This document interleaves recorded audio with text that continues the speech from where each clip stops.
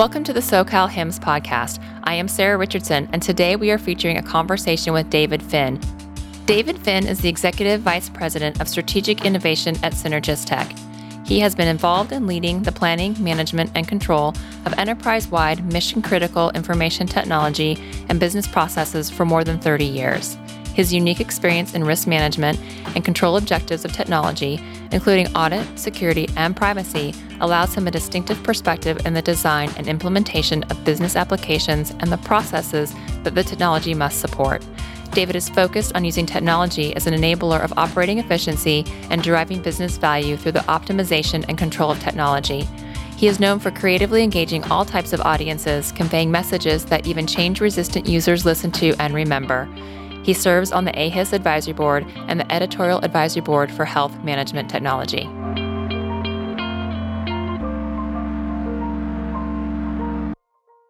David, thanks for being back on our show today. I love having repeat guests. It's one of those things where you get to dive into different conversations that you hadn't previously thought of before, but also you sort of know what to expect in the conversation. And you're the only person I've ever met who can make the topic of security be something that is exciting and that people are want to hear about and want to learn more about. So to have you on the show to talk about biomedical device security and why the risk is really more than security is tremendous for us. So thank you. And share with us really on what caused you to need to write about this and really bring it more into the mainstream for our listeners. Well, biomedical devices, and thank you for having me back to talk about that, but biomedical devices really became an issue for me. You know my history, Sarah, back when I was a CIO, and this is the early 2000s, and biomedical engineering was under facilities, and no one paid them much attention. Their stuff wasn't on the network. But we were starting to connect to the network, and our CEO said, you know what, we need to move biomedical engineering under IT. And he did that without much warning. He sent basically an email to the enterprise. And the next knock on my door was the director of clinical engineering, who came in and told me that he had never reported that low in an organization in his life, reporting to the CIO. So we got off to a good start, as you can tell from that story. But what he did say to me, and he was absolutely correct, is you have a lot to learn. And so with his help, I spent the next several months going to all our areas of biomedical engineering, spent time with the biomets on the floor servicing devices. And it was kind of stunning to me. And the trigger event when I went, we have got to bring IT and biomed together, not just under one chain of command, but they've got to work together, was I was in our dialysis center watching a biomedical engineer prep a device that was about to go be hooked up to a child having life-saving dialysis. And he had serviced it and cleaned it, and I learned more about water than I would ever want to know that day. But one of the last things he did was pull a jump drive out of his lab coat and stick it in, and he must have seen the color drain from my face. And he said, "Well, don't worry about that. It's not infected or anything. It came from the device manufacturer." And I said, "I'm not sure it matters where it came from. We need to scan that before you upgrade machines." And that's when it all started. And we changed the process both from a biomedical side, from an IT side. They are not your, I'm fond of saying, they're not your father's connected devices. They have a lot more risks. They require a lot more attention and care. And the technical security, well, it's important like any network connected device. The real risk around medical devices is the quality of care, patient safety, and clinical operations. And most PCs or laptops don't have that kind of impact as a medical device can. Everyone's talking about medical device security now in healthcare IT. You've recently written an article for Healthcare Analytics News. It was a primary topic during the first policy summit for CHIME in Washington, D.C., back in the fall of 2018. So is it really that big of a deal that it is such a topic now? And why suddenly is it so important from everybody from the FDA to individual providers? That's a great question. And we talk about suddenly, and in healthcare, suddenly is usually somewhere between 5 and 10 years. And it was about 4 or 5 years ago the FDA started publishing more guidance. People were becoming aware of the issue. But there wasn't much being done about it. People were talking about it, which is the start. And in 2017, the Health and Human Services Cybersecurity Industry Task Force released their report. It was compelled by Congress through the CISA Act of 2015. And one of the imperatives in that document was the number 2 imperative was focused on medical devices.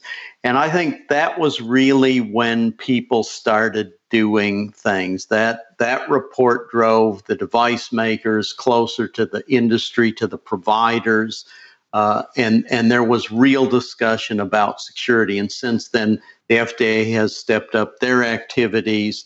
And in the provider space, we're actually hearing people talking about doing things. The problem is most organizations really aren't set up to address that issue. There's 35 years or more of history where clinical engineering was really focused on maintenance and mean time between failure and that kind of thing. And then as we started connecting them to the network, we had the network issues, and then we started integrating that data with EMRs, with other clinical systems, and we're seeing it in terms of analytics analysis now. So they're really becoming critical. They're not kind of this strange outlier that the clinical engineers use and the doctors and the nurses read. They're really integral to care. And the medical devices, like most of the care systems in our organization, are moving beyond the bedside and outside the walls of our facility. So people are feeding this biomedical data from implantable devices, from wearable devices, remotely from wherever they are. And what we always have to remember is if you can connect to something, then something can connect back to you. And that's the part we need to start getting a handle on. Yeah, you think about medical devices can number in the tens of thousands for a relatively medium-sized healthcare organization. In the recent class report that was teamed up with CHIME, they interviewed about 181, I think it was, different healthcare systems and professionals. And one system has like 8 hospitals, and they have 30,000 medical devices on their network. When you think about securing these devices, what makes biomedical device security so much more difficult than a traditional endpoint? That's a great question. And frankly, it starts with the most basic component of our traditional approach to security, and that is inventory. That is understanding what you have, where it is, what it's doing on the network, and who it's talking to.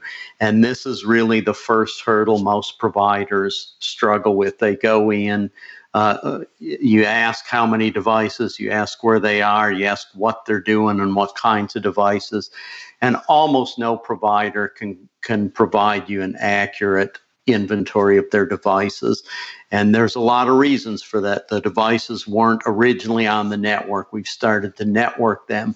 So the processes weren't updated the same way we changed the way we deploy PCs, for example. So clinical engineering just found an open port and would plug it in, or even worse, we've got wireless and they're connecting up to the wireless.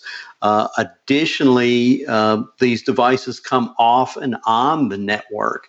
So they may be using a bedside sonogram in pediatrics one day, and 2 days later, that device is 15 floors and another wing away on an adult patient who's in for another problem. And those devices are constantly in transit in terms of use around the hospital. And then they have to be pulled for maintenance, regular preventive maintenance according to manufacturers or the hospital's schedules for PM. And we don't traditionally do that with our desktops or servers or other more traditional devices. So it is a little more complicated. In fact, I remember one of the first early days in the hospital. I was walking through the hospital, wasn't even in IT at that point, and I heard an overhead page for a bed. And I looked at one of the nurses on the floor and I said, "Why are they paging a bed? First of all, it is not going to respond to the page, and second of all, how does a bed get lost?" And they explained to me that it was the annual inventory for the biomedical devices, and the beds were biomedical devices. They were treated as clinical assets. But a bed got moved somehow, and it wasn't in the room it was supposed to be in, and they were trying to hunt the bed down. And if you were on the floor, you knew when a bed got paged. You went and checked if there was a bed where there wasn't one before, or one where there wasn't supposed to be one. And that's how they track down the inventory. And to your point, if you have 30,000 devices, you can't track them down by calling overhead pages. You have to know where they are. And particularly with cyber issues, you have to know where they are if there's an issue with them. So biomedical devices can be very complicated just in terms of inventorying and identifying them, which is really the first step to security. Is that even an IT security issue? I mean, if we're going to have security be everybody's responsibility in an organization, you've got clinical engineering and biomedical engineering handling essentially the maintenance of these devices. And you think about the advent of RTLS not really being as expensive as it used to be. Do you add on methodologies and the ability for these departments to manage, track, and keep their systems safe? Or does it truly have to be a partnership with IT? I think given where we are in this day and age, it has to be a partnership. We've seen this great convergence of medical technology and information technology over many years. And it isn't just in clinical engineering per se. We've seen the medical technology evolve from this patient safety and compliance and repair into a networked architecture across the organization, which has security implications. And the upside of that is if we're really tracking that on the network, we can better track utilization. I labored under the assumption for some time that the maintenance schedules, for example, that the device makers or hospitals publish for their devices were based on empirical studies of how long it took for a device to start having problems and how many hours of use. And I have since been educated that those are kind of a shot in the dark. But if you're monitoring something over the network, you can actually tell when it's on and when it's being used. And it isn't just the medical technology, the historical medical technology I'm talking about, but even information technology. When I started, the systems were, business-based. They were focused on finance and billing and ADT. But now, again, everything is networked. Everything is connected. You've got the security issues, the privacy issues, and all those systems want to integrate with clinical systems, whether they be your EMR or whether they be your MRI. So we've got that driver on the traditional IT side. And even in the telecommunications area, we're seeing not only telephones and paging and telemedicine, the beginning of telemedicine, but we're seeing more and more remote monitoring and personal devices like Fitbits that people want to use to feed into their chart or into their physician, who can then elect to put them in the chart or not. And so what the great unifier there is, unfortunately, the network. And everything that connects to the network, as I've mentioned, can be connected for good, or someone can connect to it for evil. So I think it's going to take everyone in this in this complex arrangement. And Biomed is even more a system of systems than anything else in the hospital, because if it's an MRI, facilities is probably involved in locating it. You certainly have clinical engineering involved. It's on the network, so you have IT. A lot of times these newer devices have browsers. And I've seen a rad tech actually checking their email on an MRI device. And so that gets into IT and security and software versioning.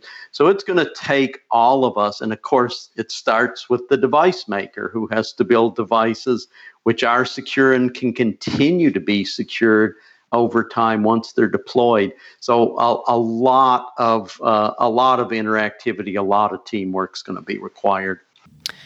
Recently, there's been best practices sharing of when you partner with a medical device company, asking them to deliver things like a software bill of goods, a regular security scanning and patching schedule that can be followed, talking about the different security rules and regulations within the four walls of a health system. How amenable do you believe that these medical device manufacturers are to taking on some of that responsibility and not being able to just turf it over to, say, FDA rules that are out there today? Yeah, and that has been the history. Blame it on the FDA. And I think enough of these myths have been busted that you can secure devices, you can make changes to the device, you can add antivirus if the device will support it.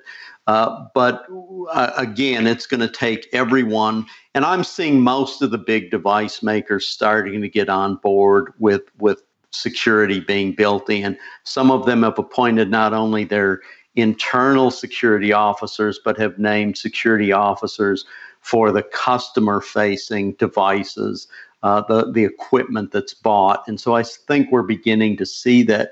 Unfortunately, there's hundreds, if not thousands, of device makers out there, and they don't all have the wherewithal to fix everything very quickly. And again, this gets back to, if it goes on the network, there may be non-traditional ways of protecting that device. It might not require patching it or upgrading the software on it.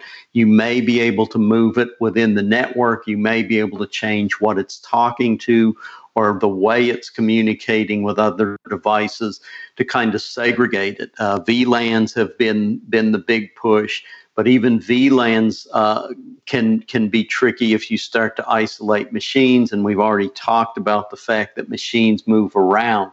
So I think we are seeing the big device makers step up. Some of the smaller device makers are having more of a struggle in making those adjustments, and some are even having issues understanding why security and even more privacy is an issue. And privacy on a lot of these devices where they store information is also an issue on top of the security piece. So the Health and Human Services, OIG, recently released a report citing some issues and concerns around the FDA's need to improve post-market medical device security. What are your thoughts about their findings? That has been the topic of much discussion, and I have a couple thoughts about that. We are looking at an area that has, for all practical purposes, been completely neglected from a security and privacy perspective for about 30 years. And this push really came about in maybe 2014-15. It got some momentum in 2017 with the HHS task force report, but we can't move an industry that has been has not even seen the ship coming, let alone been on board with a problem that's been going on for 3 decades or better in 4 or 5 years. It's going to take a long time to turn this ship. We need to be aware. We need to keep pushing. And that kind of gets me to the second point, which is the role of inspector generals and auditors. Their mission is to keep us focused on what we need to do. So the OIG was absolutely right. There needs to be more done. We need to continue to move faster. And even in the FDA response to those OIG findings, we discovered that there had been work done, and some of that work was in process. Some of it hadn't been released by the time the field work of the Office of Inspector General was complete, but before the release of the report. So we need our third parties to keep pushing on us. The FDA needs to keep working on it. But we need to remember that this is, again, it's a system of systems. The FDA can't do it alone.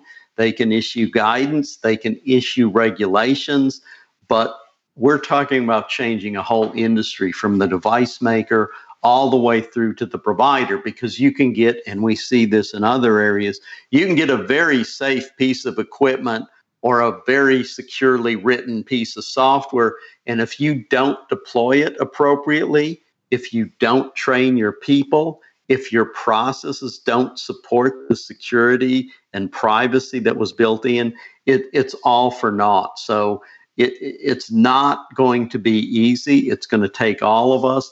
I applaud the FDA for their work, but we need to keep pushing. And in that sense, the audit was correct, and we need to redouble our efforts with all the players to keep that progress in motion.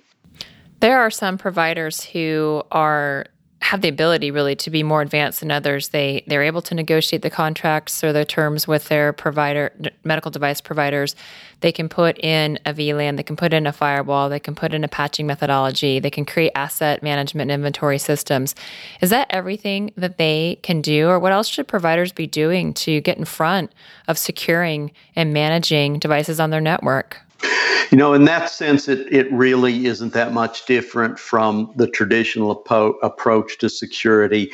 One of the issues, though, we see is for so long we've been focused on HIPAA as a privacy and security rule and checking the boxes and saying we're doing those things. But what we've learned over time is checking boxes and being compliant, well, it is important, doesn't really secure the organization. And so some of the shortcuts we took around devices, because it was easier to put anti-malware on them and it's easier to do active scans and stop bad stuff that's going on, we're going to have to really do those things around the medical devices. For instance, we still see organizations that want to scan the medical devices. I figure out what's out there, but they're doing active scans and they're knocking medical devices off the network. And hopefully that doesn't create a problem. But if you knock off an anesthesia machine that's being used to perform a surgery, you have a different kind of problem than shutting down the administrative assistant's desktop computer. So you can't use active scanning. You have to have a different approach to it, and you have to understand those flows. You have to understand clinical processes. You have to take a business approach to the clinical operations in order to identify and then start securing and patching these devices. So again, it starts with understanding what you're buying, what's on it, including language in those contracts around security, around updating for security and privacy. And then as they're deployed, understanding where they're deployed, identifying them, mapping their communications as they go on the network and having baselines. And that's we've taken some shortcuts because other devices are easier to protect or isolate. And we're going to have to get back and do some of the nitty-gritty work around these medical devices. Some of our listeners aren't going to necessarily understand why the medical device space is really such a area of concern and need for enhanced security. You pointed out if you can connect to it, it can connect to you without, having a doomsday prophecy upon us. If you put back your CIO shoes and you're in a hospital system and you've got, 30,000 medical devices connected, what's that thing that's going to worry you the most about what could happen to your patients?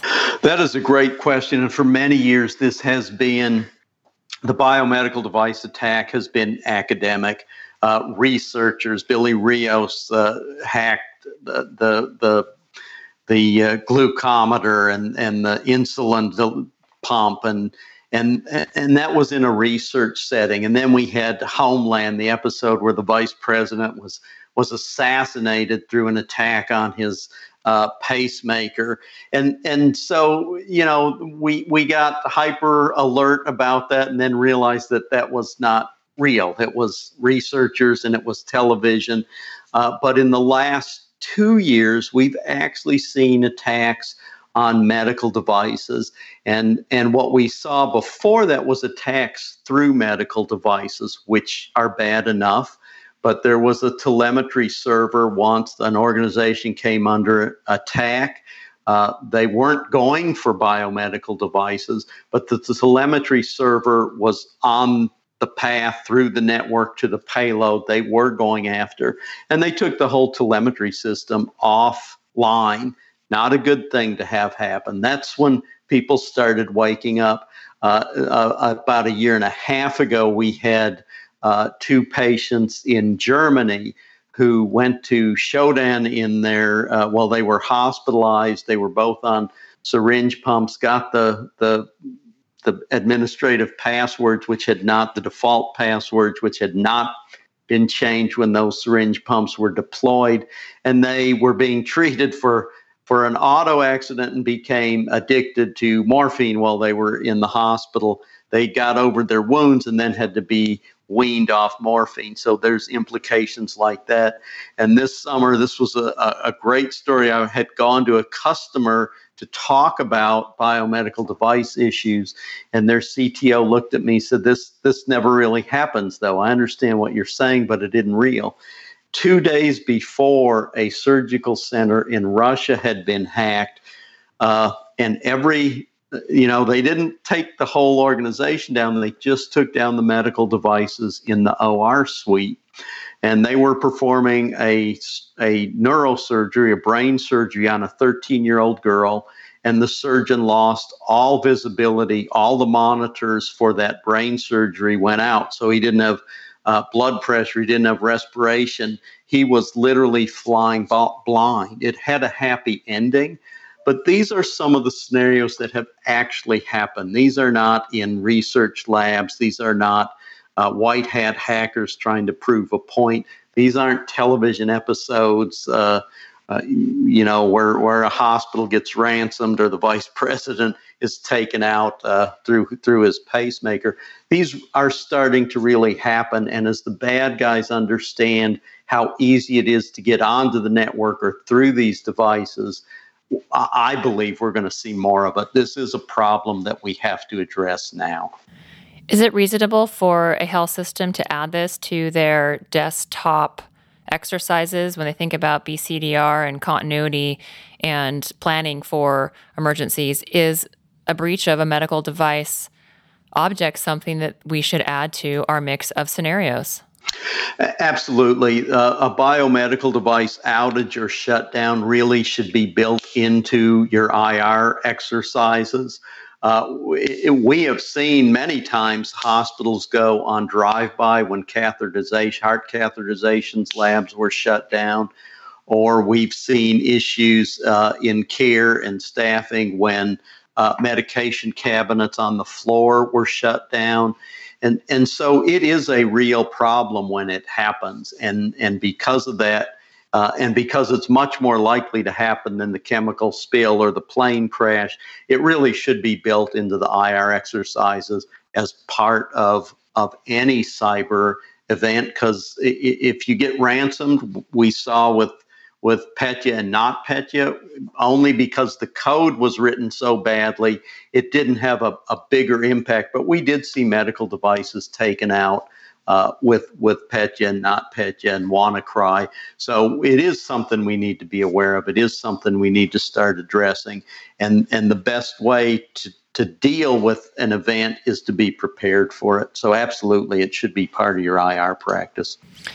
David, as consumers and patients, do we need to add this to the list of questions that we ask our providers in terms of how secure your medical device is? Is it something we really need to be worried about as patients? Yeah, worry can span a big range there. It is something people need to be aware of. And that goes back to one of the things I've been saying for a long time now, and that is all of us as consumers, as patients, as individuals who use devices and connect to the internet for lots of good reasons. We need to be aware that there's people connecting it for not good reasons. And if we can connect to them, they are able to connect to us. So I was recently at a facility where they had actually worked out an arrangement with Fitbit. All their cardiology patients had Fitbits issued to them when they checked in, and they had a special arrangement with Fitbit. It was a special device designed for this use, and so there was some security and privacy built in. But I think a lot of people don't think about those impacts. They just go buy one. So about a year ago, we saw how the bad guys watching Fitbits and geospatially mapping them were able to identify military bases or see the traffic flows around the Pentagon. And this is just Fitbit users who are in the military, and they watch these patterns. And the Pentagon, for example, is a clean space. You're not allowed to bring in those kinds of devices, but you could see the bikes parked or the cars parked all around the building with the Fitbit still on and still being tracked by less than good people, well-intended people, shall we say.